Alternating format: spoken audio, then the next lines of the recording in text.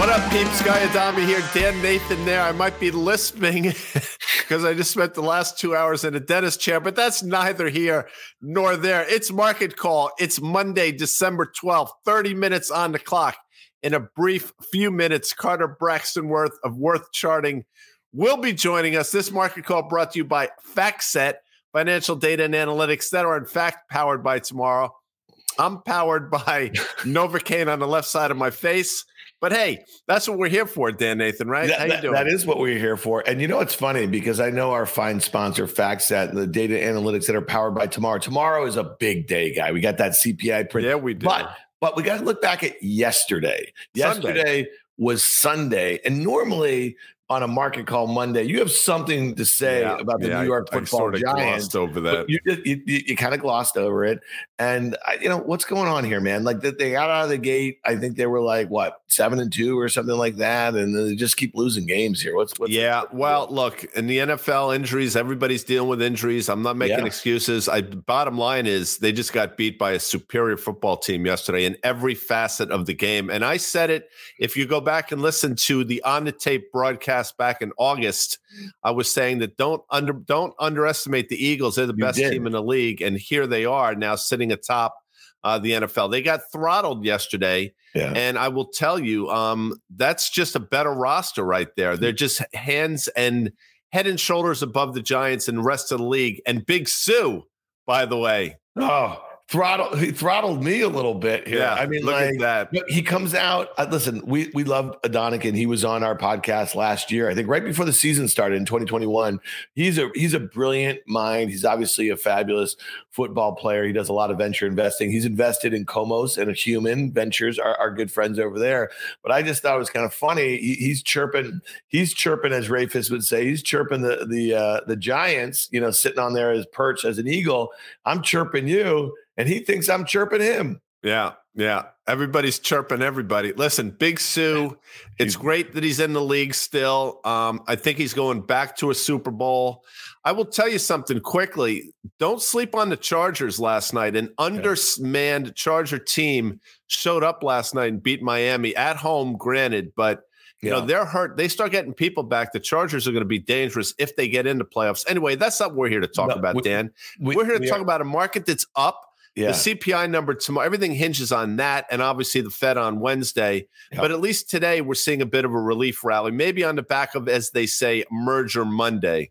Yeah, there's a bit of that. We'll talk about a couple of those deals. I thought one of the first things I read this morning in my inbox for the Wall Street Journal, and I think this is going to be a theme for, as we head into 2023, you see the slowing growth edges out inflation as top concern. And, it's funny, go back a year, Guy, and the concern was that the economy was growing too much. Inflation was too high, but there was a lot of people, and me of one of them, who just didn't think inflation was going to be sticking around too long. That was that whole transitory conversation. But what does that kind of headline speak to you, Guy? And we've been talking about it on Market Call now for weeks. What really crude oil has meant maybe is saying exactly what this headline suggests. Well, it's what it says is people finally realizing that slow growth is a possibility here, and we're seeing it right before our very eyes. And listen, by the way, this is the outcome that the Federal Reserve wants. This is not an outcome; it's the actually desired outcome. And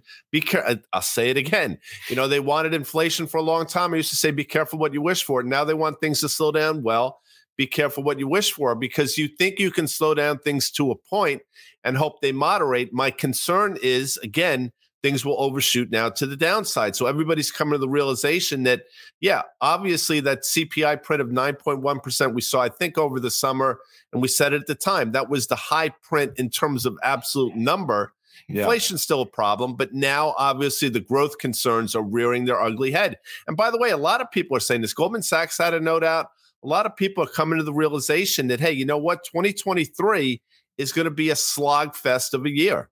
Yeah. Well, let's talk about this CPI print that's tomorrow morning. And again, 7.7 was last month, right? Expected 7.9, caused a 4% rally in the S&P 500. If we pull up the 1-year chart of the S&P 500, what's really interesting is like where the S&P is now, down a little bit from those highs a week and a half ago, is trading really very close to where it was on that gap after the CPI print, which I think is interesting. We drew a couple lines, the downtrend, the 200-day. You get it, the uptrend that's been in place since mid-October. Technically, we're at a tough spot here, and it'll be interesting to see, Guy, if the CPI print is, let's say it's a little softer as expected, but let's say equities don't rally much, and that would be where you turn the tables a little bit, where we had these kind of knee-jerk reactions over the last couple of months, but maybe now is where we start focusing a bit more on what slower growth means for S&P earnings in 2023. That's exactly right, and I'm glad you made that point, because if CPI does come in softer, and I don't know what necessarily expectations are. I think they're the low sevens, but let's just say they're better or softer than expectations, and the market doesn't have a meaningful rally. And I'm not even talking about the rally we saw last time, but even half of that, then that's maybe a bit of a tell. The other tell, and we're going to look at a chart in a second, obviously, is going to come in the form of the VIX. But this chart says it all, Dan, and this is something that Carter's put out there for a while. Downtrend is still in place from effectively November of last year. We've touched the line a couple times. We failed the last time. PPI suggests that CPI might come in a little hotter than people think, and I think that's the next downdraft. We'll see. Obviously, regardless of what happens tomorrow, some of the rhetoric we hear on Wednesday is going to paint a picture as well. Yeah, and the VIX is interesting here because you mentioned a guy before we came on. It's up a bit here, 5% significantly on a decent broader market day. Well, so what is the VIX telling me right here? It's telling me that people are a bit nervous in front of tomorrow's print. And again, you just mentioned that what PPI might have said from last week about the CPI. So if it does come in hot, that will just embolden, I guess, Fed Chair Powell to reiterate what he said 2 weeks ago at the Brookings Institute, that while the pace of increases are going to decline, the CME Fed Fund tracker is, suggesting obviously a very high likelihood of 50 tomorrow. Wednesday. We don't have another meeting until February 1st, and then basically another 50 in 2023. But they may stay elevated for a while, and that feeds into that whole idea of higher rates for longer, the impediment on growth. But the VIX is basically saying to today that we have a situation where investors are a little on edge. I just want to reiterate or recap a trade from December 5th, Guy. At the time when we talked about that, I bought a call spread in the VIX when the VIX was trading at 2035. And it's up $4. It's up 20%. And you'd think, well, this thing must be a big winner. Well, those long calls, the 25 strike calls, are not even in the money. They're up a little bit. They're trading maybe, a 95 cents a dollar. Those short all the way out of the money 30 calls are only up 5 or 6 cents or something. So this is a small winner after a huge move. Big move. And it's a trade that, again, might I be putting this on right now if I thought there was going to be hot data and the Fed was going to be really hawkish? Maybe, but I have this trade on. I'm gonna be very careful with this one, and I don't feel the same conviction I did when I thought the VIX at 2035 a week and a half ago seemed very complacent. Something called theta bleed, without getting too in the weeds here, but I know you know of what I speak. But I do think it's somewhat interesting that the VIX is having a strong day on a bullish day in the broader market. That's obviously, for me,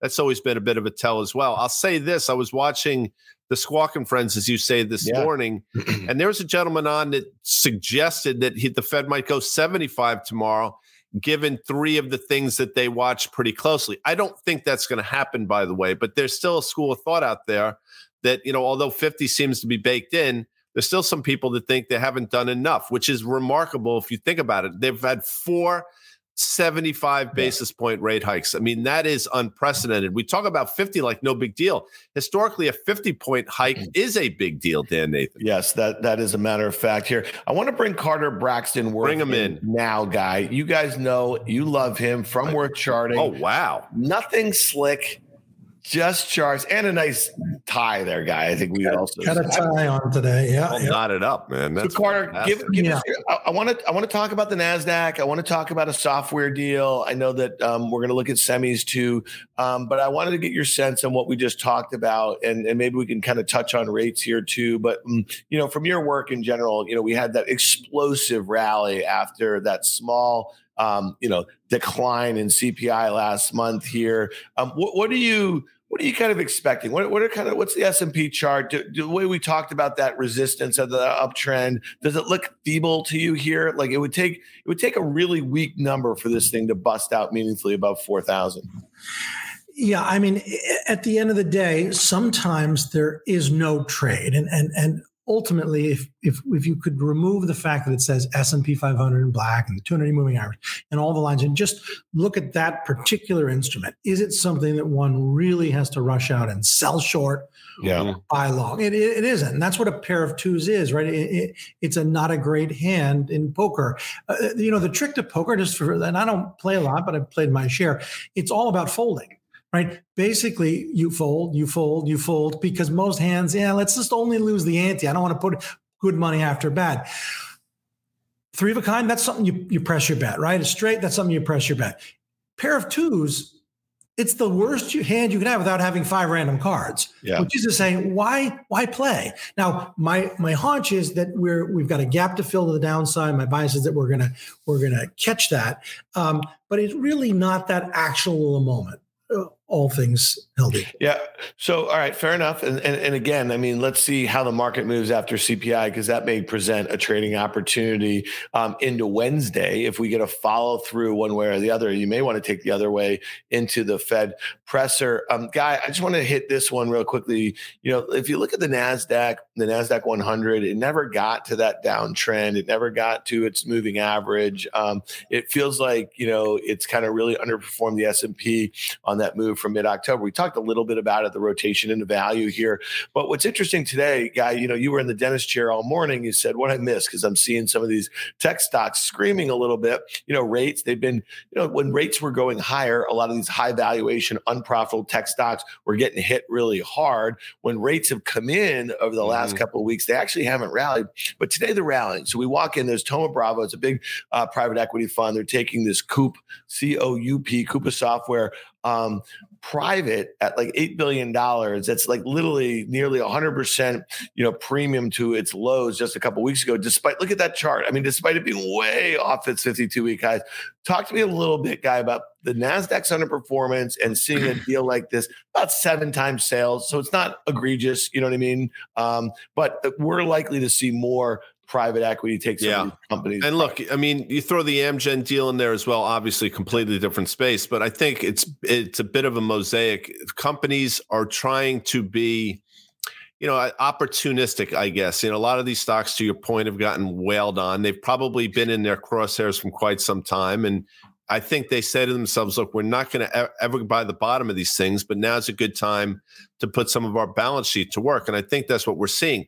I don't think it suggests we're at a bottom in the market, because my sense is most of these companies are not going to time the bottom. And if they did, good for them. I just don't think it's going to happen. But what I think it suggests is valuations have gotten to levels where they can rationalize. Now, in the terms of Amgen, they're buying growth. In the terms of this Thoma Bravo, they're clearly trying to build what appears to be a Tyco type of company or a Danaher type company, where they roll up all these companies and become conglomerates. I mean, maybe that will work for them. We'll see. And also, to your point about rates coming down and these names not rallying, that's the exact scenario, by the way, that Carter outlined many weeks ago.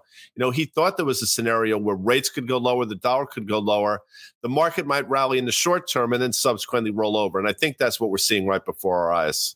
Yeah. Well, today notwithstanding, by the way. Yeah. With the situation with Thoma Bravo, I mean, they raised this fund to take, software companies private, early this year. They did make a couple acquisitions in the last year or so. So again, they're smart. They're very smart people, and they probably see some unusual valuations given what maybe some secular shifts in some of these areas here. Carter, let's talk a little bit about semis. The headline that caught my eye today was that Japan and the Netherlands were going to join the U.S. in their advanced chip ban, export ban to China. And it's a matter of national security, but it's also something that has the potential to really hurt some of our chip companies here, you know what I mean? And Netherlands is interesting. ASML is over there.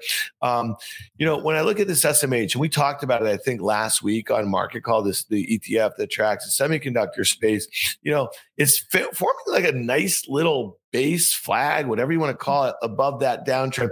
Talk to me about that, because some of the components, and we're going to look at a couple of them in a minute, are well below, or they're being rejected at that downtrend. What does that usually say to you when the sector is acting or better, let's say in this situation, than some of the main components? Right. Well, yeah, it's case by case. Intel's a disaster, right? And then you've got something like NVIDIA, which is actually better. Mm-hmm. You look at a relative strength line to the SMH. But I mean, this is, at the end of the day, this is cyclicality, it's beta, it's risk on. If you just consider the facts in terms of peak to trough drawdown, we know the S&P at its low was down 27%. We know the NASDAQ 100 was down 35, and this was down 48. I mean, semis literally got cut in half. And all of this action is hopeful, encouraging. It doesn't qualify officially as a bearish to bullish reversal, but it's close.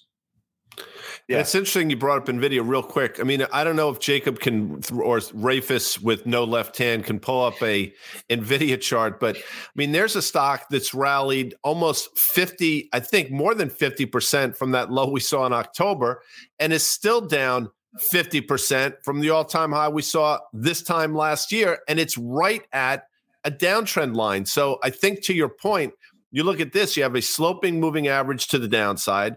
We basically touched up to the moving average as well as a downtrend. If you're playing NVIDIA here, I think there's a real setup, risk reward at least, to play it for another move lower. That's just me, but this one sticks out like a sore thumb, Dan. Yeah, it's funny, Carter. I texted you the other day because I was doing some of my charting, which obviously is nowhere near yours. I just sit there on the fact set and I'm just scrolling. I'm hitting the button.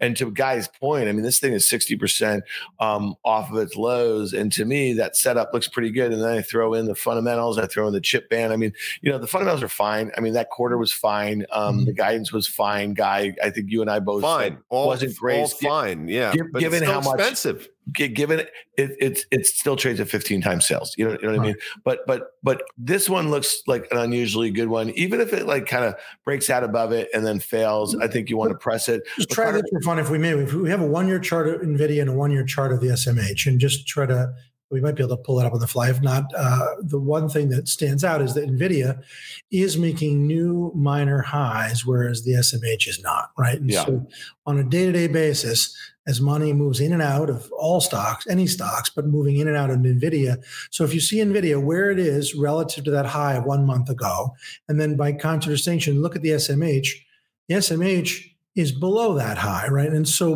money is favoring, all things held equal, NVIDIA over SMH. So they both have that sort of pennant, flag, whatever you want to call it. But NVIDIA is making new highs over the past 3 to 5 weeks. SMH is not. Yeah. Hey, Guy, what are your thoughts? I know that, on the way up, you liked AMD on valuation, your market share gains. Carter just mentioned Intel, obviously technically and price-wise, it's just been a disaster and they've executed very poorly. NVIDIA is up nearly 60% from its recent lows in October. This one, AMD, again, expected to grow far slower than NVIDIA next year, single digits percent. Just like, doesn't act that well. You know what I mean? No, it does not act well. I mean, we thought there was a chance for a bounce post earnings. You got that bounce, but this sets up to me the same. They're all going to look similar. And I think today you had a Qualcomm downgrade as well. Yeah. So that's not helping. But this is the same chart as NVIDIA, effectively a stock that's more than been cut in half since its all-time high, again, the same time last year.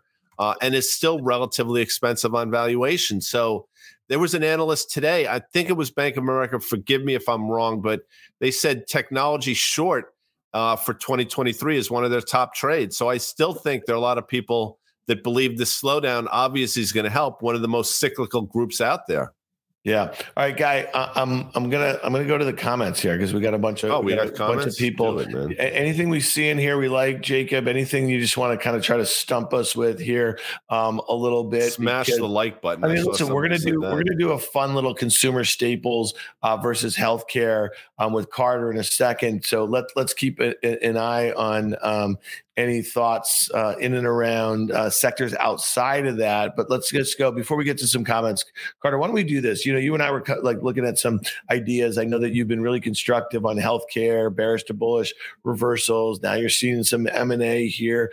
Talk to us a little bit about, how you think about different sectors, a lot of, into year end, what's performed well, what maybe is coming, peeking their head up a little bit, and what might work well in 2023 in a different environment. We were really focused on high levels of inflation, rising interest rates. 2023 is going to be moderating inflation, still elevated interest rates, but it might present some different investing opportunities than they presented themselves in 2022.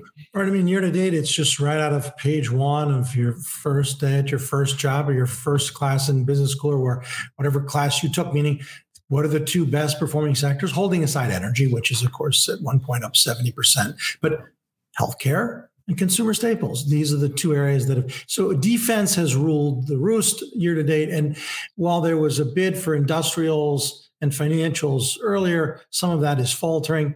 The real interesting dynamic, I think, is that so-called early stage economic recovery names in consumer discretion, restaurants, apparel, a lot of those are bottoming, bearish to bullish reversal. So the question is there a message there that there is no recession, right? Or somehow this time it's different? Or is it, of course, foreordained and that the 210 curve tells us that we are going to go into a period of contraction? Real quick, Dan. My hunch is the latter. Yeah, before we get to the XLP, I think we should take a quick look at crude because something you said last week stuck with me. You said, you typically don't like to press things when they're down as much. And that's really coming to fruition because crude started the day lower. The reversal today, I think, is interesting, again, given some of the lines that you drew. So I think we found support. I think the reversal today is interesting. The equities are sort of backing it up. Again, I've been wrong in the commodity, but the equities have hung in there. The OIH move today is interesting. Just something to keep on your radar screen, Dan, quickly. Yeah, and I guess it actually ties well into what Carter wants to talk about with consumer staples. He used the term defense, right? And so, we saw this in utilities. We saw it in staples. There was a lot of crowding in those things. And when the air comes out of the offensive trade, which was crude, you know what I mean? You got to say, where does it go next? And I don't know. I thought the XLP set up really interesting because of the technical levels, Carter, that you talked about, but walk us through the charts here. And then I'd love to hear what you have to say about the XLV and healthcare, because again, I think there's value there. It's not like the situation in XLP where a lot of people are left scratching their heads about what you're willing to pay for the components of those because of the defensive nature. But this one looks like it could be set up for a nice trade lower. Well, so first of all, the thing that jumps out, even if I hadn't put the annotation on, is how symmetrical it all is, right? You could even call that bottom minor head and shoulders bottom. But the point is that there's a lot of symmetry. In fact, the number of days from the peak to the trough and from the trough back to the current peak is identical. Same number of trading sessions. There's the order of magnitude. It's a 14.5% drop. Of course, as the math works, you got to make back more even to get whole. 16.8% up. Put all the lines together. And I would characterize this as a rally to a difficult level. And typically, you either back and fill or back away. It is doing just that. My hunch is to play on the downside. But by comparison, and again, you said head scratching. I mean, the point is that there is no growth here, right? There are no small cap stables. You don't have a small cap detergent company or a small cap soda company because that's not going to work. You can't compete. And every once in a while, something starts out small like Monster and then becomes a big thing like Red Bull. But basically, we all know what this is. It's Coke and Pepsi, and it's Procter and Clorox and Colgate and Kimberly-Clark and so forth and so on. And there's not a lot of growth here, but there's stable, safe, low beta, and that's what's worked this year. Look at the healthcare actually by sort of comparison, and it's the same peak as the same trough, but what? We've blown through the former high, that August high. That August high, of course, is the S&P's high, right? August 16th. And so to my eye, this is the one to favor of these two very sort of defensive. If we put in the peak to trough declines, obviously its sell-off was less, its rally is the same. But then let's juxtapose them. And this is the really interesting thing. If you look at comparative, and here they are in that same time frame that those absolute charts were presented, and healthcare really is handily beating staples. And then finally, just for fun, look at a relative. Instead of two comparative lines, this is simply a ratio chart. And this is interesting. So this is simply dividing healthcare by, and I've mistitled that. It's relative performance to the S&P 500 consumer staples sector. Right. So it's one sector relative to the other. And what do we know? That healthcare's peak was in 1999, of course, because it has growth. And Merck was trading at 70 times earnings. And right now, having basically underperformed staples since 99 all the way to 09 low, healthcare is right back to the penny to its former relative high to staples. My hunch is that this breaks out, or said differently, that healthcare, which is outperforming staples since 2011, continues to outperform and makes a new relative high. I agree with that. Can we go back to that toggle back for you bingo players to the original XLP chart? 50% of this ETF, by the way, is comprised of Procter & Gamble, which is 15%, very expensive stock. Coke and Pepsi, both 10% respectively, still expensive stocks. Costco, we saw what happened there. That's 10%. And then it's rounded out by Walmart at 5%. I mean, you can make an argument that the top 5 holdings are all still expensive stocks in this environment, had big run-ups, and now is rolling over. This looks really interesting to the downside to me, Dan. All right, so Guy, you want to do a little options trade on the fly here? I'm going to tell you what you're going to do. You're going to buy a 72-70 put spread. No, way too out of the way. You know, it's funny. Way too out of the money and way too tight. So I have the XLP trading about 76.17 right now. If I look at January expiration, okay, those Jan 75 puts are offered at about $1.20 or so, and the Jan 69 puts are 20-cent bid. So if I bought one of the 75s, I sold one of the 69s, that's $6 wide. I'm paying $1. That is my max risk. That's what, 1.5% or so of the underlying. I break even down at 74, and I can make up to $5 between 74 and 69. That would be a 10% move lower between now and January 20th expiration. I like that risk reward here because I think the way Carter mapped it out is like, okay, maybe it does what the XLV did, right, Carter? Maybe it consolidates a little bit more. Maybe there's some sort of impetus for it to break out and go higher. But if it doesn't, it really feels like it'd do a quick back and fill towards 72. And Guy, I see what you see while you flagged those 72s, but they don't do a lot of 2.5 strikes anymore. And I'll tell you why. They used to back in the day when you were trading the options because they didn't have all these weeklies and the dailies and all that sort of stuff. That's fantastic. I love that. By the way, somebody's asking about defense stocks. If you could quickly throw up a Lockheed Martin's chart, LMT, and then follow it up with a Northrop Grumman NOC, and you'll see that, you know, industrials have done well, but the strength of industrials recently have been on the back of a lot of these aerospace stocks that we have talked about for a long time. So that's Lockheed Martin effectively flirting with its all-time high. And if you look at NOC quickly, this is a stock that just continues to go lower left, upper right. And it's been fantastic. I mean, that is, I think, Carter, you would agree. I mean, that's as textbook as you get in terms of sort of a trend higher. Yeah, I like the group, and there's a great ETF. It's an iShares. The symbol is ITA, and I would just own the theme: defense.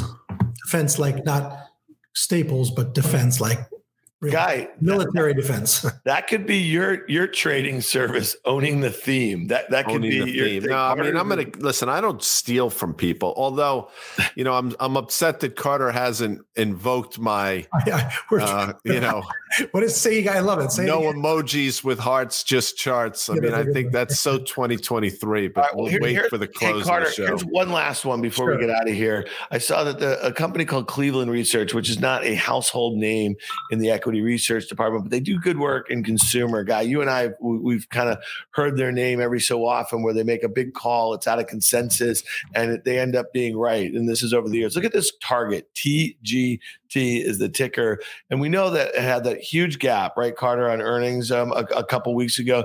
And it tried to kind of, make back some of that gap, but it really feels like it wants to take out those recent lows from the gap. What's your take on this? Because we did see some decent retailers, some decent price action. We saw Lulu last week, which was not particularly good. Very different retailer, obviously, than a Target. Well, if this Target looks like it's going to take out those lows from the post earnings lows, that means it's headed back towards those 52-week lows. Sure. So in a period where, as you point out, many consumer retail type companies, Burlington, Gap, Guess, Urban Outfitters, even Nike turning, depends how you look at it, home builders, certain and multiple areas of consumer discretion. This is terrible. First of all, it drops in gaps 3 weeks ago. No volume depicted on this chart, but you see the gap, heavy volume dropping gap, and now down again. Relative strength terrible. Market's up today. It's down. Not good. I hate it when you can't feel the left side of your face. And I'm probably bit my tongue about 9 times during this show, and I won't know about it until a couple hours later. But you know what? That's what we do here. It's like a hockey team. We just get our teeth drilled and we come and play. Because that's what we do here at Market Call. I want to thank Carter Braxtonworth. No charts, no emojis with hearts, just charts. I'm telling you, you should run with that. I'll give it to you for free. I want to thank FactSet, financial data and analytics powered by Tomorrow. Obviously, thank you, the audience, for always being here. Thank you for your comments. We try to address them when we can. We'll be back tomorrow at 1 p.m. I think it's just the two of us, Dan. And wait, before we go, don't we have some special announcement about Friday with the TRB? Oh, yeah. Check this out. I think there's a few tickets available. If you're in the New York metropolitan area, we are doing a live on the tape podcast December 16th at the NASDAQ market site in Times Square. We're doing it with Josh Brown and Michael Batnick of the Compound podcast. Danny Moses, our co-host, is going to be joining us on stage too. All the proceeds from the tickets go to No Kid Hungry. It's a great cause here. We'll have it pinned. So there's a few tickets left here. Check it out. Come meet us. Come see it live. And we're going to just hopefully raise a lot of money for a good cause. So why is Henry Winkler? What do they call it when things are trending? They call him trending. Oh, well, he's trending. I hope all is well in Arthur Fonzarelli land. Thanks, CB Dubs. Thank you, folks. Thanks, Thank bud. my dentist. I'll see you later. See you later.